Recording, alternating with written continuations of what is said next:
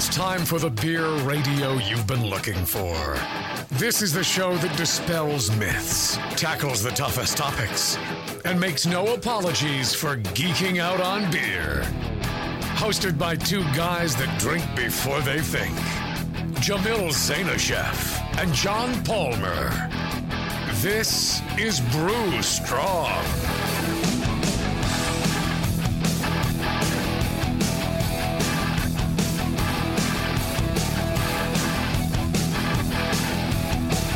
Hey, howdy, hey, my brewing brothers and sisters. What's up, y'all? Greetings. What's up, y'all? It's pretty good. Not John, but try. Well, you're gonna have to work coming up with a good one. It's much harder than you think. That's why I'm stuck with the hey, howdy, hey, which people wonder about that, I think. But there's like a Disney song. I explained this a long time ago. My younger daughter, she loved the Disney music from the park and all that stuff, and there was like a song, and it has "Hey Howdy Hey" in it, and we were driving back from a road trip out.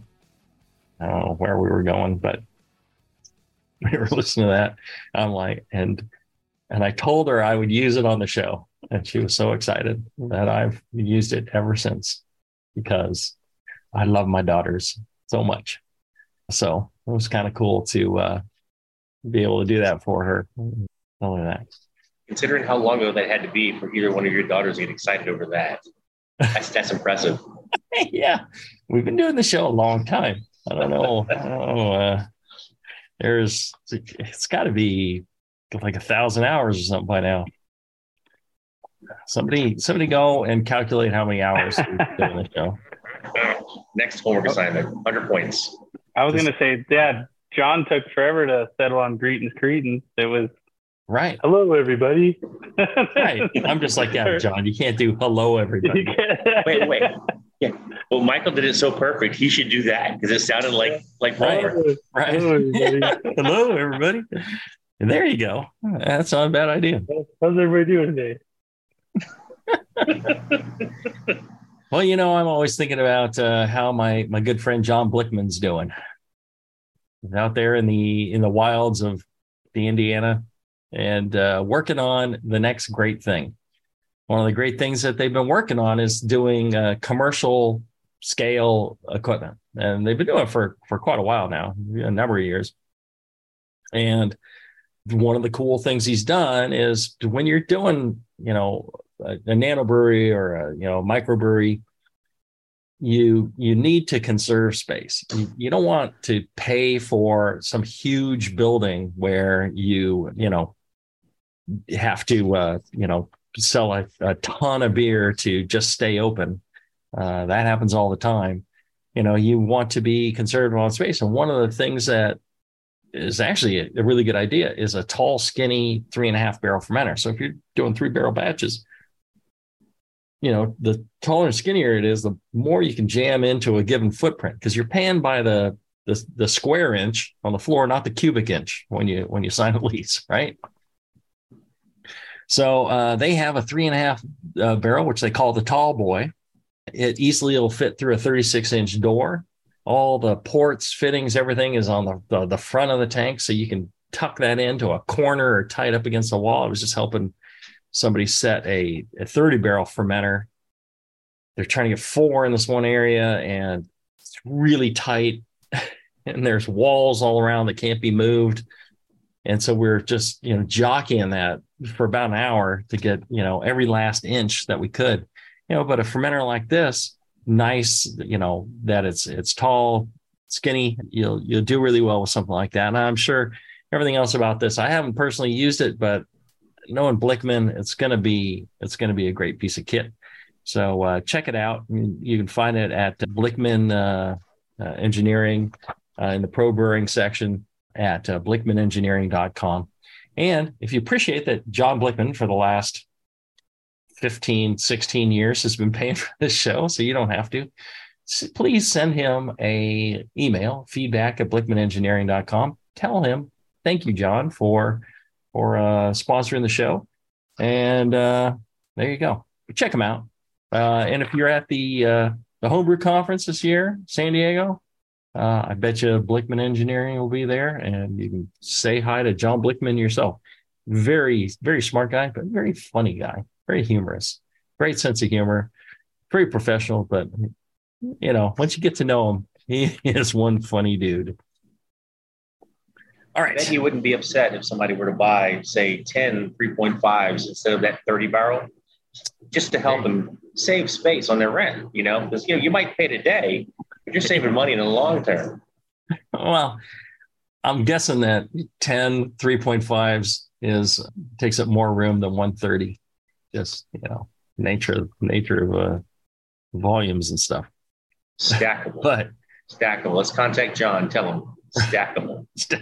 If you're starting your urban brewery where apartments or space is at a premium, and you don't want to buy a large space, but you need to be able to brew some big batches. There you go. There you go. I'm with you. So to answer your questions, these questions come in from either you, posting your questions live in the chat, or sending your questions in via email to brewstrong@thebrewingnetwork.com. You send them in, we'll get to them, pretty much by the next show. Not a problem. We've got some backlog that I'm working through those too, but we will get to them pretty quick for you. And we do appreciate your questions. So send them in. We do really appreciate it. Here's a quick one. Question regarding brewing with style. Hey, Jamel and John, I am a relatively new brewer and have a simple question regarding the recipes in brewing classic styles. If a recipe, for example, Munich Helles on page 52, has steeping grains in the extract recipe, do you still include those in the all-grain version? For example, the all-grain version of the Munich Helles has the following, or should the Melanoidin malt be left out? It would be the Continental Pilsner, Munich malt, and the Melanoidin malt. Love the shows, both your books. You've taught me so much. Kind regards, Chris. He is at Australia. You guys know the answer to this, right? Yes. First off, g'day, mate. I hope I didn't butcher that too much. But yeah, it's everything plus the pull out the DME, LME, add your base grain. Yeah, the base grain just swaps out for the DME, LME, and everything else remains the same. Hops, specialty grains, all that stuff. Your little paragraph at the end tells you exactly what to do and nothing more, nothing less. If you're brewing all grain, swap the this for the that. Don't change anything else. Mm-hmm. Yeah, absolutely. If it was changed to anything else, it would be in that paragraph. But there you go. Otherwise, you would have forgotten to do that about 180 times. Yes. And I could just throw in, use the recipe the way it's written because they're all winners. And I've actually won with a couple of them. There you go. Yeah, same. There you go. All right, let's do this. We'll take a short break. We'll come back. We'll have some of your questions live from the chat when we come back right after this.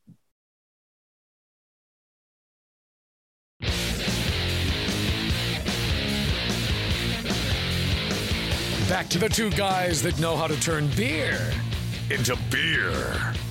This is Brew Strong. All right, we're back. Thanks all for tuning in, especially you guys who are tuning in live. And it looks like, do you have a question from Travis? We have a question from Richard George Vargas. I'm assuming he goes by all three. You mean RGV? Yeah, you got RGV, sure. The notorious RGV.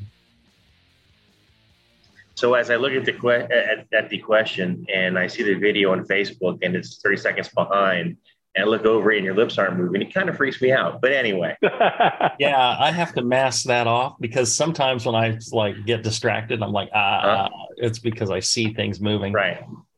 I keep mine the same way. I've kind of shrunk the Zoom screen to see us and the questions on the side, but I switched back because then Edward threw something in on top of it that I had to scroll back up for Richard's.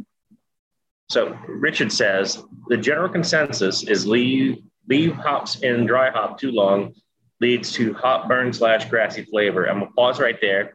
And I'll just say there is a difference as you leave your hops in for X amount of time. So let's move on to what RGV says. His experience has been in an effort to avoid oxygen. He likes to dry hop all his beers at High Kreuzen, and he's had little to no hop burn or grassy flavors. Thoughts?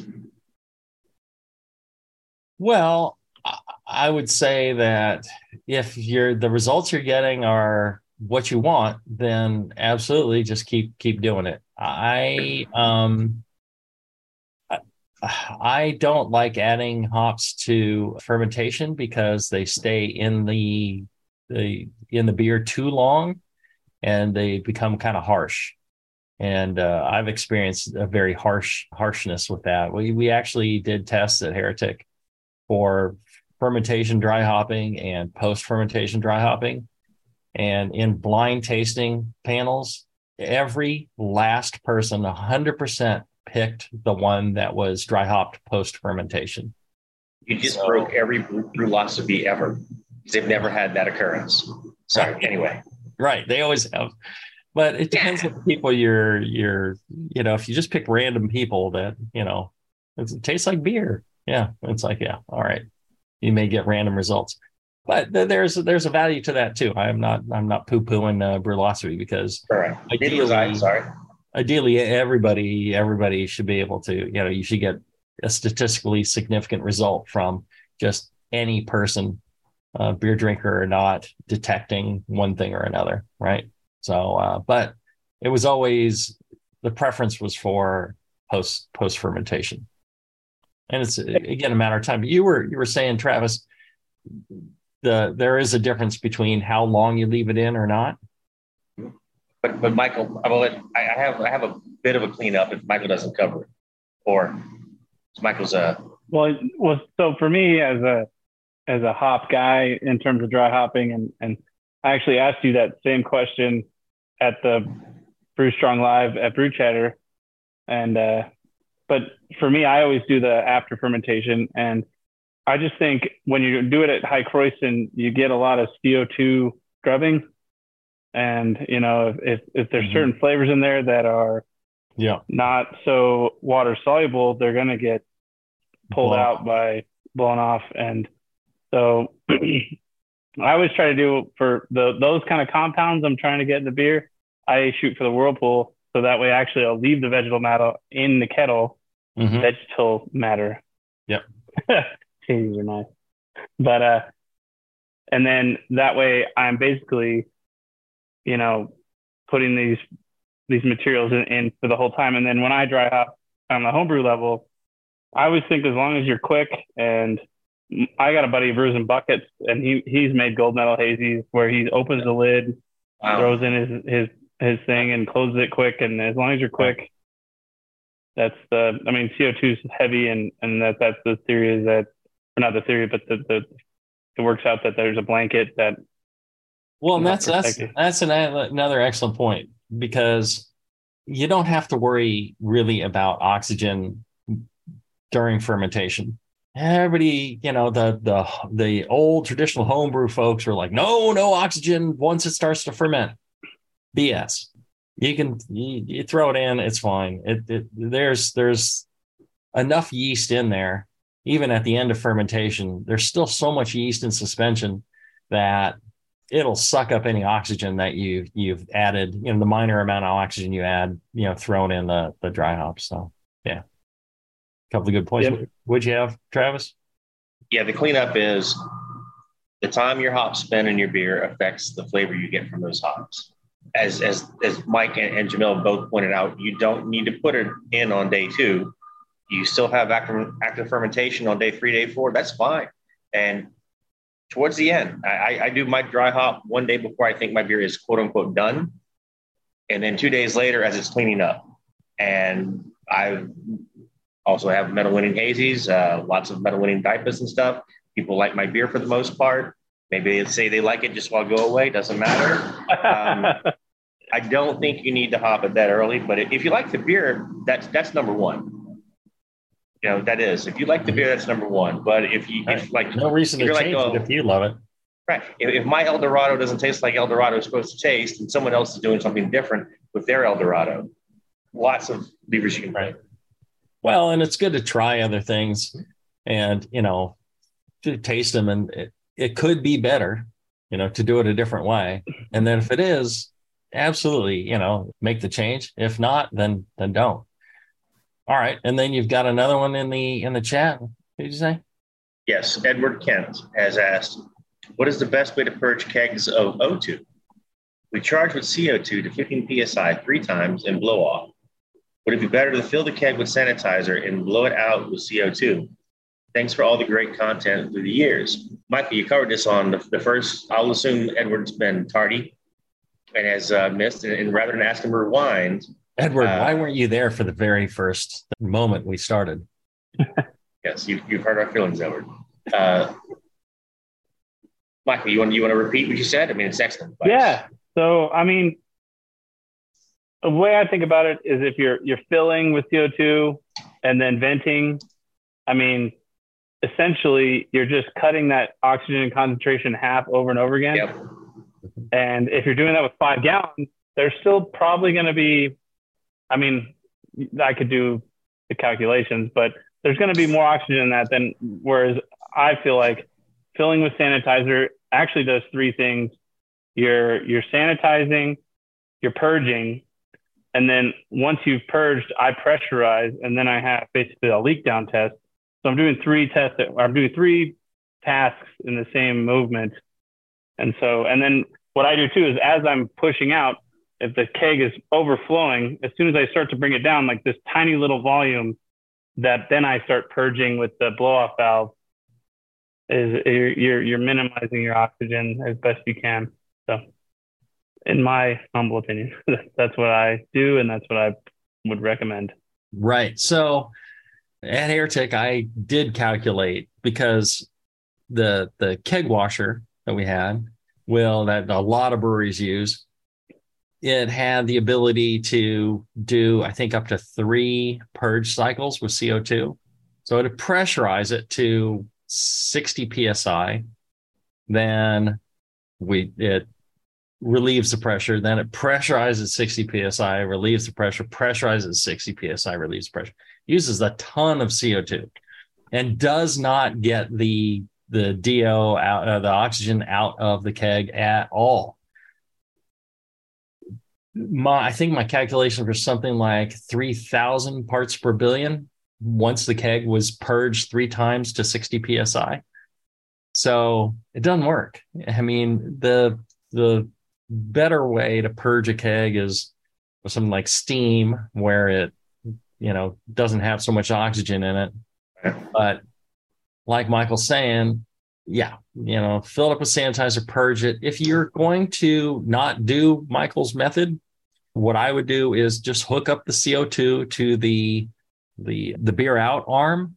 So to the dip tube at the bottom, do low PSI, low flow. You can, if you have like a regulator so the other thing we had to do at Airtick was purge tanks after they were cleaned and open to the atmosphere. We would purge them with CO2, and the slower you go, I'm sure there's a bottom limit to it, but generally you go to, in a keg, I would go to like maybe a 1/4 liter a minute or, 1/2 liter a minute, something like that. You don't want to go so slow that it just mixes with everything. You don't want to go so fast that you're turbulent at the bottom, but you can fill the keg very slowly from the bottom. And then you could calculate how many minutes it would take at a 1/2 liter a minute. Let's use 20 liters for the size of a corny keg. So at a 1/2 liter a minute, it's going to take 40 minutes to slowly fill that thing up and purge out. You leave the blow off, the pressure relief valve open and let it slowly purge that thing out. But it's not going to be perfect. So you're going to have some mix. So maybe you let it go for 120 minutes. So it's 3 times purged, which is what we did on the fermenters there. And that will get you to a pretty low DO. So that'll work if you're really concerned about it. When I did as a home brewer, I would just, I always pressurize my kegs after I sanitized them. So I knew they're tight. And then I would actually open the lid. I'd put a little more CO2 in the bottom, and then I'd put the beer in. And like I said, there's still yeast in the beer, unless you're letting it sit for a long time. There's yeast in the beer. You put it in, the beer going in the bottom is giving off CO2 because there's CO2 saturated. It's saturated. A lot will come out as you're filling it up. So you fill it up. It's chasing away the oxygen. And once I sealed it up, I would purge the headspace a few times. And I never had any problem with oxygen caused staling. So there you go. I'm sorry, what were you going to say? Oh, no, I was just saying because you were throwing around flow rates. For me, I don't have a flow meter on my regulator at home. So what I did is I took a trash bag with a known volume and taped it. And actually, I hooked it up to the dip tube like you're saying. And I'm start the clock. And then how long does it take to fill the bag at, so it doesn't pressurize, but fills it. And so that would be standard temperature pressure, or at least pressure equalized. And then I could get a general flow rate. If you're looking for a little hack without buying or having a special flow meter. We call it rotometer. There are more than one way to skin cat. And Michael, for that suggestion there, you had 10 points. Well, I thought more than that, but I can offer to you, Jamil, an opportunity for Michael to give you more points. Michael said before, heat pressure is up and pop it, pressure it and pop it, and each time you're cutting it in half. So Michael was doing about 15 psi. Right. Jamil's doing 60 psi, so he's cutting it to 25% each time, right, Mike? Mm-hmm. But most of us as home brewers can't do 60 psi. Right. You're literally diluting the air in there every time you do it. You can do 60 in a corny keg. They're good. No, I don't. My regulator can't do it. Oh, well, you can buy regulator that will. Yeah, I would hope in this conversation, like the concentration doesn't work out to effectively do that by just pressurizing, venting. Exactly. That's on a full vessel. The point. I'm giving you a bonus 5 points for bringing that up. Thanks. Good job. All right. Let's see here. I'm going to suck for the rest of the questions just so Michael wins this time. Yay! Charity win. Did we do a break? No, because you're doing so good. We did one. We did a break. Good. Somebody's keeping track. I keep forgetting to mark them down. All right. Let's see here. William, he writes, hi, guys. I am plowing through all your episodes, cycling to and from work. Thanks for a great show.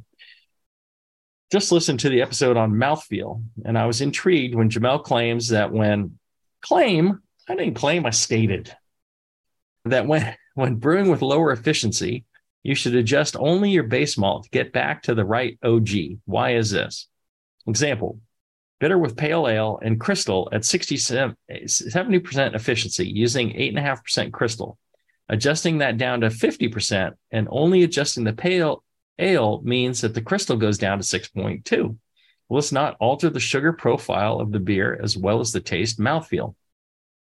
I found that adjusting a couple of percent can make a noticeable difference for a beer like the one above. My efficiency varies a lot depending on the type of beer I'm brewing, between 50 and 75%. Okay, there's a lot to unpack here. So, yeah, the reason why you adjust the base malt for efficiency differences is because the efficiency of just rinsing the sugars or the flavor out of specialty malts that aren't getting converted, generally it's pretty much standard. The times I've seen conversions to commercial and homebrew fail is when adjusting for efficiency, they adjust everything. And so all of a sudden you have way too much roasted malt, way too much crystal malt, to do a homebrew version of a commercial beer. It's way over the top.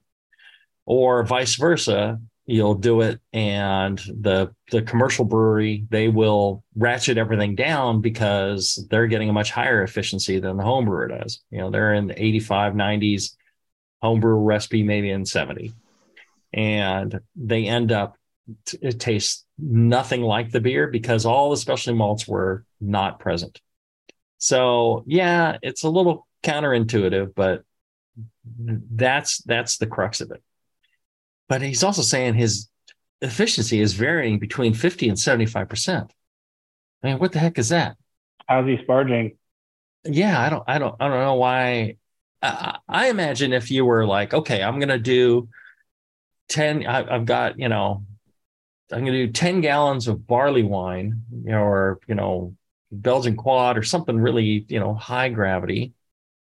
And then I'm trying to do, on the next batch, I'm trying to do 5 gallons of, ordinary bitter, all in the same system. Yeah, I could see having some difficulties with efficiency there. You're going to get some efficiency difficulties. But if you're always doing, the same volume of batch, you should get pretty close to the same thing. You shouldn't see 50 to 75.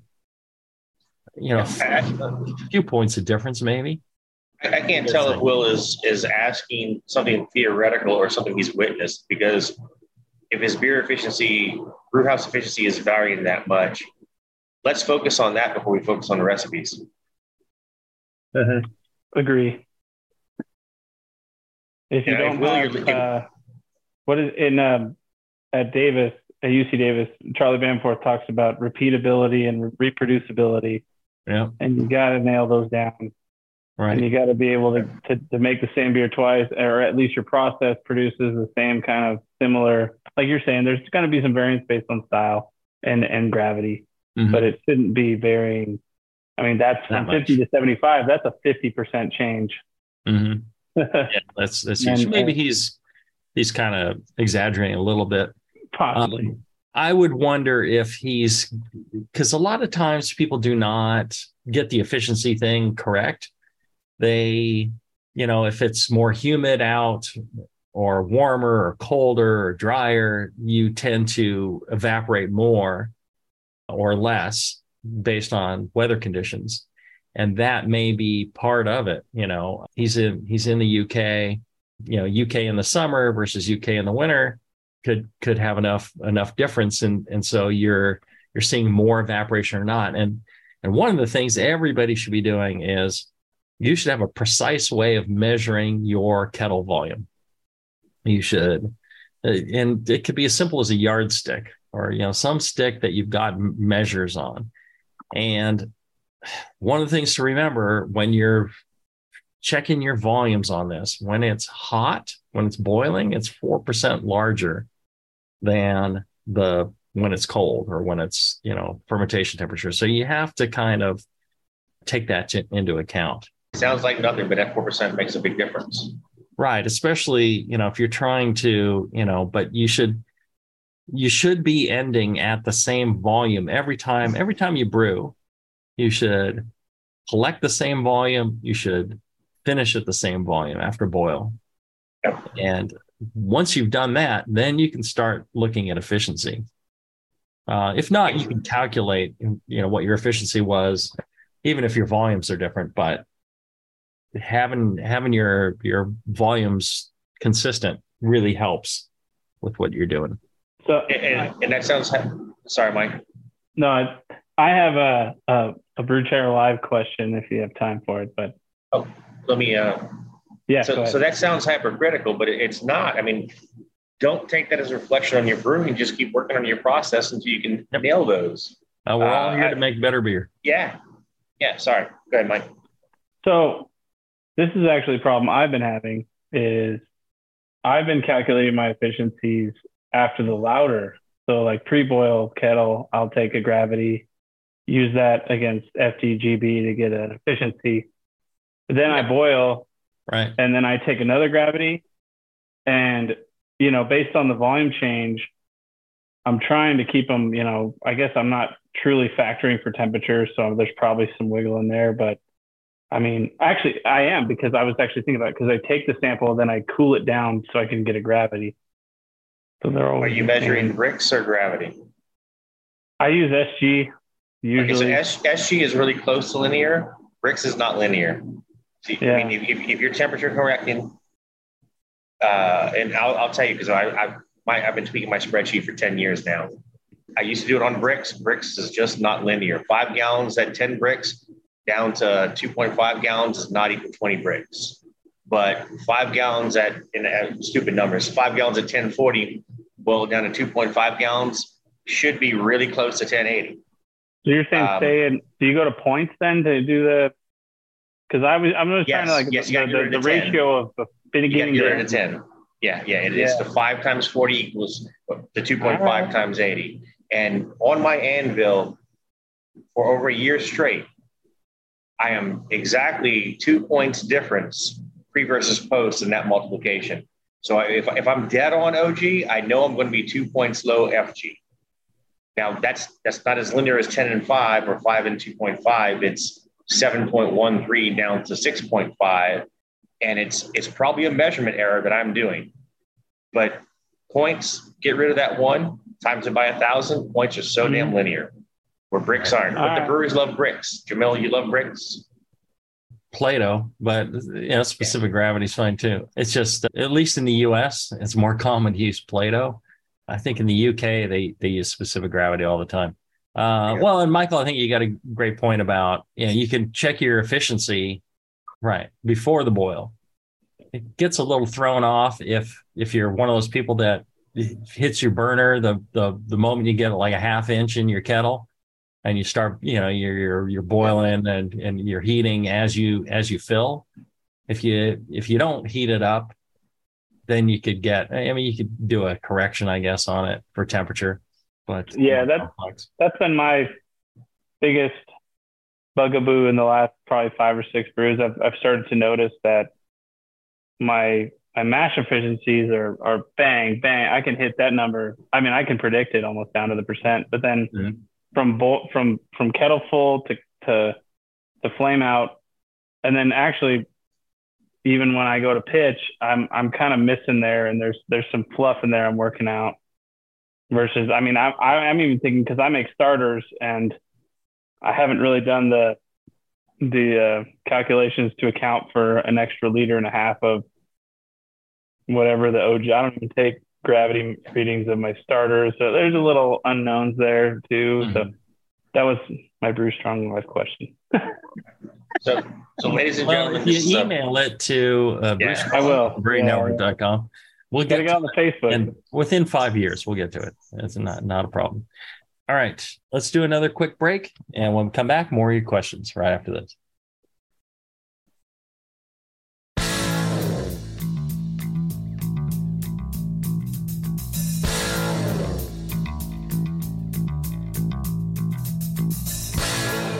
Learning to brew has never been so disgusting. This is Brew Strong. All right, we're back. We're answering your questions live. If you're listening live in the chat room, go in there and hammer out a question. We're happy to cover it for you. If not, you can also email them to brewstrong@thebrewingnetwork.com, and we will get to them quite quickly now, because we're prioritizing the ones that just come in. So don't worry. But we will get to all the ones that have been sent in. Nathaniel, he says, greetings, ye stewards of stalwart suds. A couple of questions for you. What effect might CO2 have on flavor extraction when dry hopping? I have a beer already kegged and carbonated that now seems to me like it would taste even better with a healthy dose of nugget hops. If I were to degas the keg, open it up, and toss a handful of hops in there now, would the CO2 that's in solution pose any problems to extracting the flavor from these hops? Also, I tend to make... let's see. All right, he's got 2 questions here. All right. Let's deal with the CO2 in solution pose any problems to extracting the flavor from these hops. I was slightly engineer. distracted and I missed the question, so I'll catch you up while Michael gives some Go input. ahead, Michael. So the real thing it comes down to is bubble size, and CO2 will extract at a higher efficiency of inorganic or of organic compounds that are nonpolar at a smaller bubble size, way more. So like when I dry hop, I'll hook up the bottom drain and there's no stone or anything. So it's just giant bubbles. I am not worried about extraction at all because these bubbles are huge. Their surface area to volume ratios are huge, are not conducive to mass transfer. And then what I would say is, as long as you don't flash your beer, like as in open that lid and let the pressure change, you're not going to get a huge amount of foam or CO2 emission. You would be able to add that, and then CO2 in solution doesn't extract anything because it's not leaving. So you'd be fine. I think, one of the issues could be, I think he's talking about relieving the pressure on the top of the keg, opening the lid and throwing his hops in. You can do that, get your keg as cold as possible before you do it, and then get the lid back on as quickly as possible because you can cause the hops are going to act like nucleation sites and the CO2 is coming out very quickly. So one thing very common in a lot of breweries is they'll go to dry hop a keg that's, got a fair amount of carbonation in it just from fermentation. They'll throw the hops in and then beer will come shooting out, the dry hop poured out the top. And it's like you speak from experience. We'll coat the ceiling and you have to throw away insulation. It's like the Mentos in a Coke. Yes, Mentos in a Coke. Very good example. So it's interesting though. When they do the CO2 extraction of hops, they use liquid form CO2, don't they? Yeah, it's cryogenic. It's liquid form. It's really, really cold. Michael, is that like sub 260 to get CO2 liquid? What is that temperature? Well, see, the problem with CO2 is it doesn't really end up in liquid form unless you pressurize it. It actually will deposit as dry ice. Right. So you have to actually do it under pressure if you want liquid. Yeah. So that's a curve. High pressure, yeah. And then you can get it to actually go from being super critical to, or, above the is that condensation point? Triple point. All right. Then he asks, also, I tend to make my yeast starters the night before I brew. Thus, I typically pitch them after about 18 to 24 hours. I leave the starter on the stir plate this entire time. Do you recommend this or is it unnecessary? If I was to not pitch that starter until, let's say, 48 hours, would it be detrimental to the yeast to leave it on the stir plate that entire time? Thanks in advance for answering my questions, and thanks for all the years of service you've done to the home brewing community. If you leave it on the starter so technically, depending on the stir bar, it's a completely flat stir bar. There's the ones with the rings in the middle, kind of keep it up off the bottom. But the flat stir bar across the bottom could pop some yeast cells. That really? Yeah. Generally, the liquid, it floats on the liquid, but there could be some damage to the yeast cells. I don't really worry about it, but the reason I wouldn't go 48 hours with a stir plate and most yeasts, most volumes of starters that you're going to do, within 18 to 20 some odd hours, the growth of yeast is completely done. There's no more growth that's going to happen at that point. I would turn it off just from that, and I would put it in the fridge and let it settle out. And then when time to brew comes, I would decant the spent starter wort. So you're not adding that to your beer. And then I'd leave a little bit in there so I could swish it around, and then I would pitch just the yeast. And I think that is probably the ideal way to do it versus just leaving it sitting there warm for 48 hours. So it's gonna end up using up some of its energy reserves sitting there warm for 48 hours. Versus you chill it, it tends to build its glycogen reserves, etc. Also, why pitch the spent wort, the quote unquote beer that smells like other beer that we don't buy and drink typically. Exactly. I was going to say, based on my readings in this book called How to Brew, John talks a lot about either pitching at high Kreuzen, the starter, when it's really going, or 12 to 18 hours, somewhere in there, turning off the stir plate, because that way you're kind of cutting off the oxygen, and then the yeast will go to sleep. Like they'll keep their trihalose and nutrient reserves and go to sleep. And that way you're not pitching tired. He said, I remember in the How to Brew, is if you leave the stir plate running the whole time, and at least in How to Brew, he talks about you'd be pitching the yeast tired. They won't have any reserve. I mean, that might be kind of based on just conversations on the show or something, but the thing is, oxygen's no issue to the yeast. The yeast will use as much oxygen as they can get generally. The thing is, growth is done generally before all the sugars are utilized.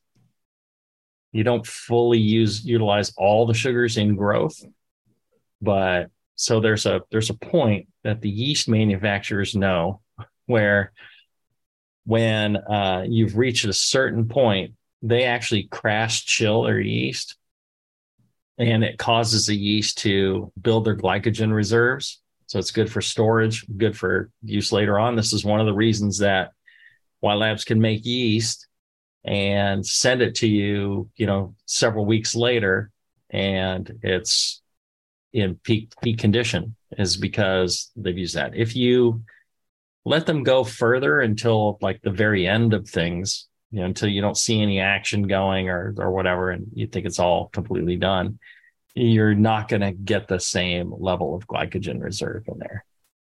And this is why other packages that aren't especially smack packs might swell when warmed. Right. Because they've artificially halted the yeast to keep, as Michael was talking about, or the glycogen reserves. Right. And very interesting. So I'm trying to figure out what you said there, Michael. Sorry. But I almost designed my process straight out of How to Brew, where it was that 12 to 16 hour period of stirring, shut it down, let it settle, goes in the fridge by 24 to 48 or 24 to 36, no longer than 48. And I've had pretty awesome results. I'm kind of leaning on How to Brew. So. Yeah, that's generally what the process is. Yeah.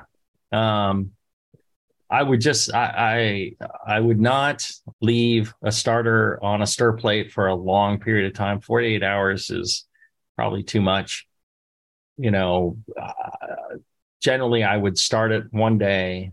The next day I would pull it off.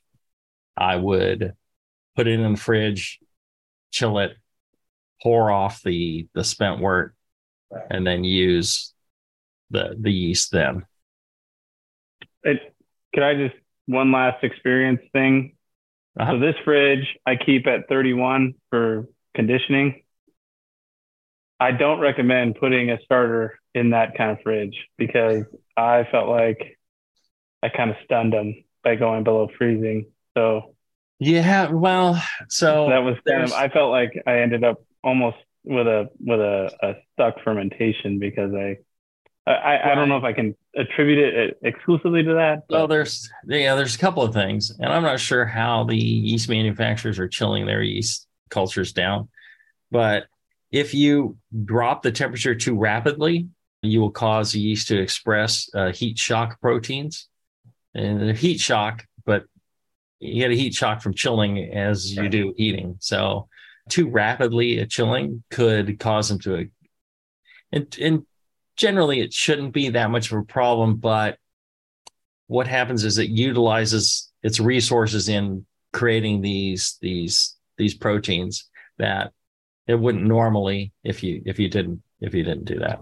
So I always tried to chill it down a little slower than that. I wouldn't put it into like a freezing situation.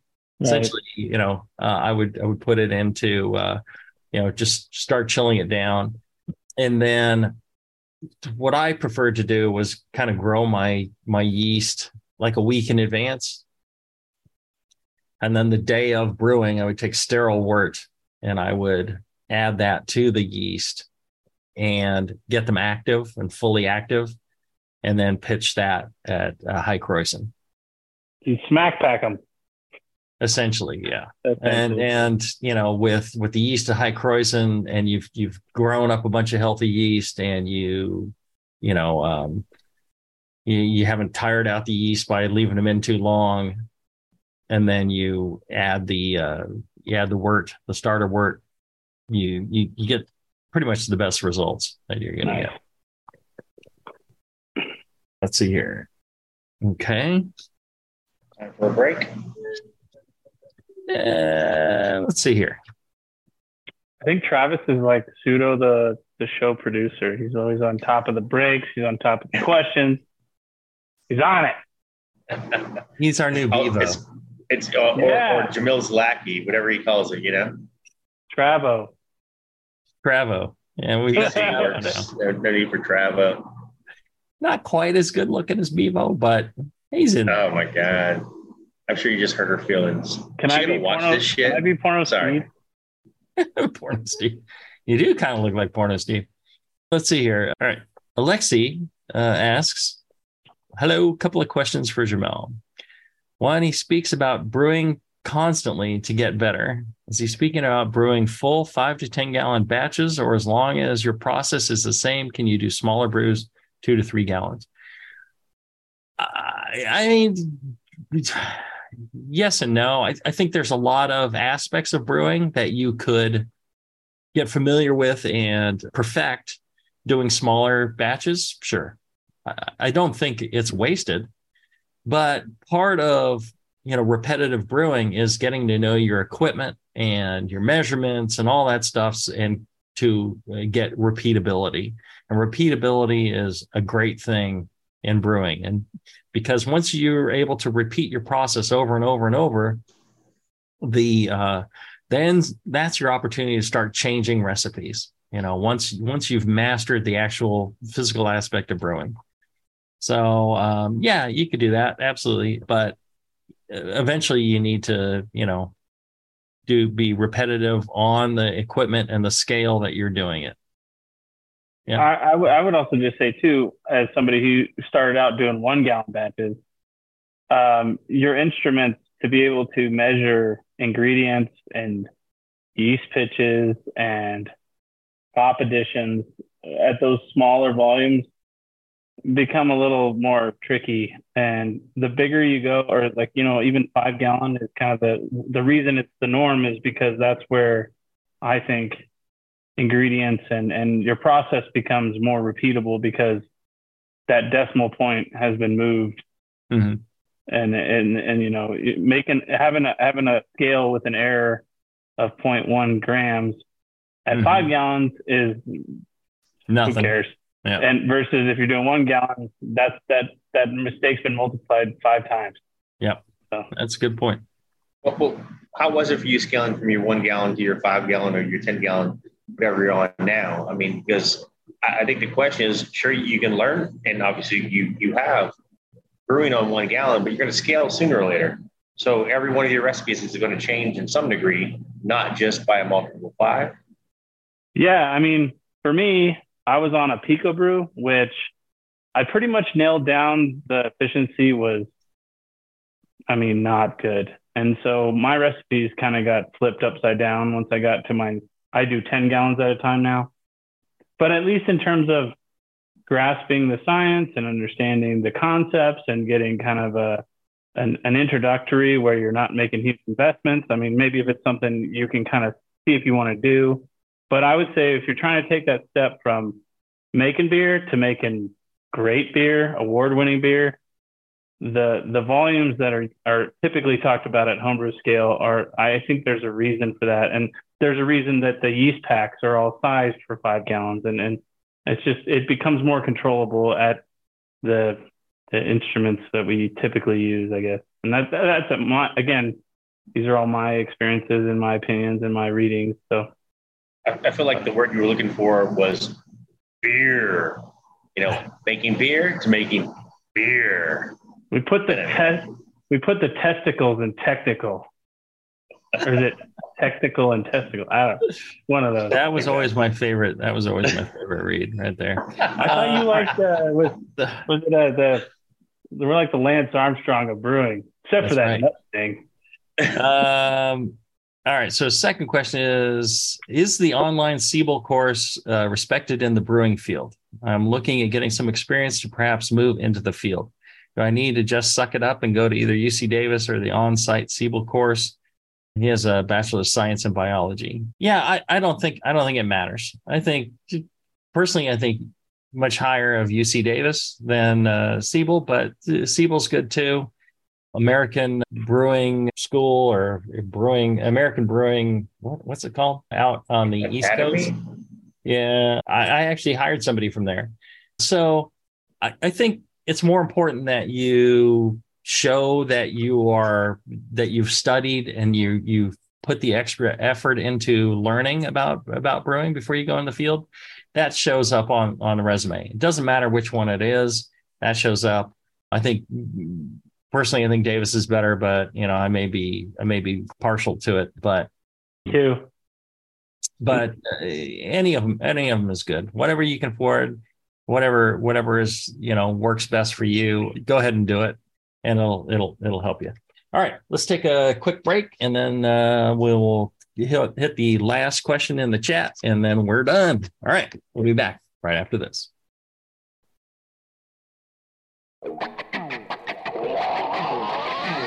Back to the beer guys that make other beer guys look like wine guys. Brew strong. All right, we're back. Answering your questions live, and Jesus has a question. It's a very easy one. It's a yes or no question. You guys have any experience with Philly sours or sour VCA acidification during fermentation? So it's kind of like yes or no, and I'm partial. I've had adjacent experience, but not direct experience. Jamil, yes or no? Yeah, it's so I haven't heard of Philly sours. I mean, so is every location now doing their own version of sours? No, it's a different yeast. Philly sour I heard of before the sour VCA, but they're both I think they're both SAC that reduce lactate during fermentation. What is it? How does that make it a Philly sour? If you buy the package from I think it's Lallemand, it's called Philly sour. Oh, really? I didn't reach out to them and ask them why it's called Philly sour, but sour VCA and Philly sour are two different manufacturers. Similar. Did somebody in Philly throw their underwear in the fermenter and it might have been a pretty horse and comes with peppers and onions. What? Did peppers and onions go catch a Phillies game? There you go. It might have been a pretty horse, or a sour horse. I don't know, because that's also known as a Philly. Philly. I don't know. Oh yeah. Right. The yeast that do the souring, they're actually pretty good. I've tasted a number of beers that have been made with that method, and they're good. They're generally clean. I think the reason that some people don't go that route is that they don't quite get the acidification that they want. So some people want to go a little further. So I was just talking to a friend of mine who won gold medal at GABF with his sour beer. And that was using the kettle souring method that we had used at Heretic, which is you get your mash, you boil for 15 minutes, and then you cool it down. And then once you're down to about 100, 104 degrees Fahrenheit, you add plantarum. I did this at Fuller's in England. We used plantarum and did the same thing. It turns out great. It's clean, and so that works out well. And then you heat it up again, kill the bacteria, and then you transfer pitch your whatever yeast you want to ferment with, and that works great. And you have a much better control over the pH. You can get it down a little bit lower. Whereas this friend of mine, he was telling me that he tried those yeasts and he was getting he wasn't quite able to get as low as he wanted using those yeasts. So I think you have less control over it if you use these souring yeasts versus using a bacteria that will take it down even lower, and then you just cut it off with heat when you're done. You can't do that in the fermenter. So that's kind of the drawback on that, Jesus, is not having the control you want. I think that the flavor quality is there, and now more brewers are going to do it because it's just cheaper and easier. And that's why like barrel aged sours are dying, because nobody wants to put in the effort and the cost into doing it, because nobody will pay more for them these days, because the average consumer just doesn't know about it. In all fairness, a lot of those were not very good. Some of those were excellent. Some of them needed to go away. That's a good point. Well, a lot of the sour beers that people are making can be pretty horrible. Yes. There's great ones, but there's also bad ones. But Berliner / sour VCA / Philly sour, they're not exactly the same, but that's one style versus true sours. Where if you don't like Cantillon, you probably don't like the true sours. True. To your point, and not everybody can pull that off. It's a whole lot easier to pull off, in my opinion, a Berliner style or a Ghost style than it is a 9 months aging in a barrel. Hope you get something out drinkable. Right. Yes, yeah. But I've had some that I know were brewed with sour VCA, and they're not straight Berliners. Which even if Berliner's not a straight Berliner, you add some fruit stuff after. A little bit of the what do you call it? There's the green stuff and the red stuff. The Schuss. Yes. Yes. And they look at you very funny in Berlin if you say, I want one straight. Right. They look at you sideways. But I think if you're going for a fruited Berliner style sour, those products can make you a decent one for sure. But you have to put in the work to make it go to where you want. And as you said, it may not end up at the pH you want, whether that's too high or too low. Too high, throw some lactic in, you're already not following the process. Who cares? Too low, I don't know. Good luck. Yeah, I think if you're home brewing and want to do it, I think it's a great way to go. If it doesn't turn out sour enough, you could always just spike it with a little bit of lactic acid. Yeah, I think that's fine. Commercially, I don't know.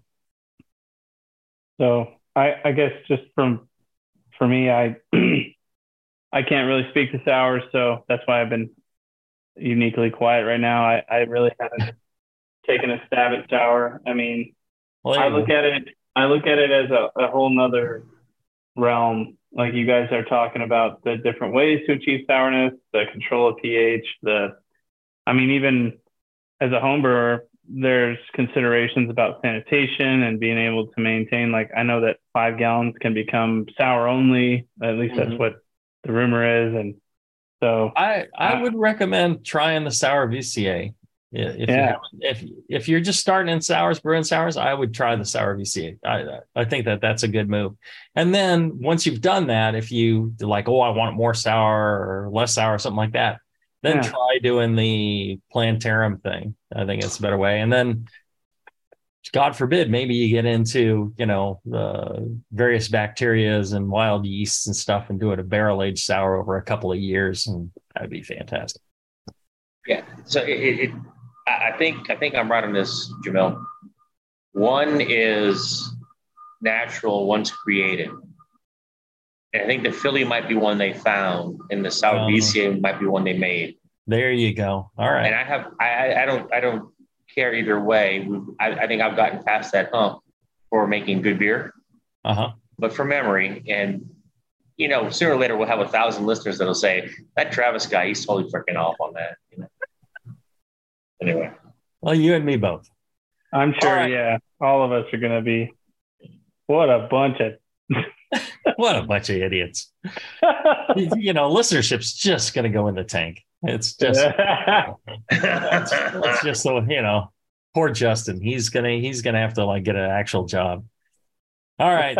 Thanks everybody for listening. We really appreciate you guys tuning in, especially live, and asking your questions. Thank you, Jesus. Thank you, Edward. Thank you, Richard. Thank you, Scott. Thank you.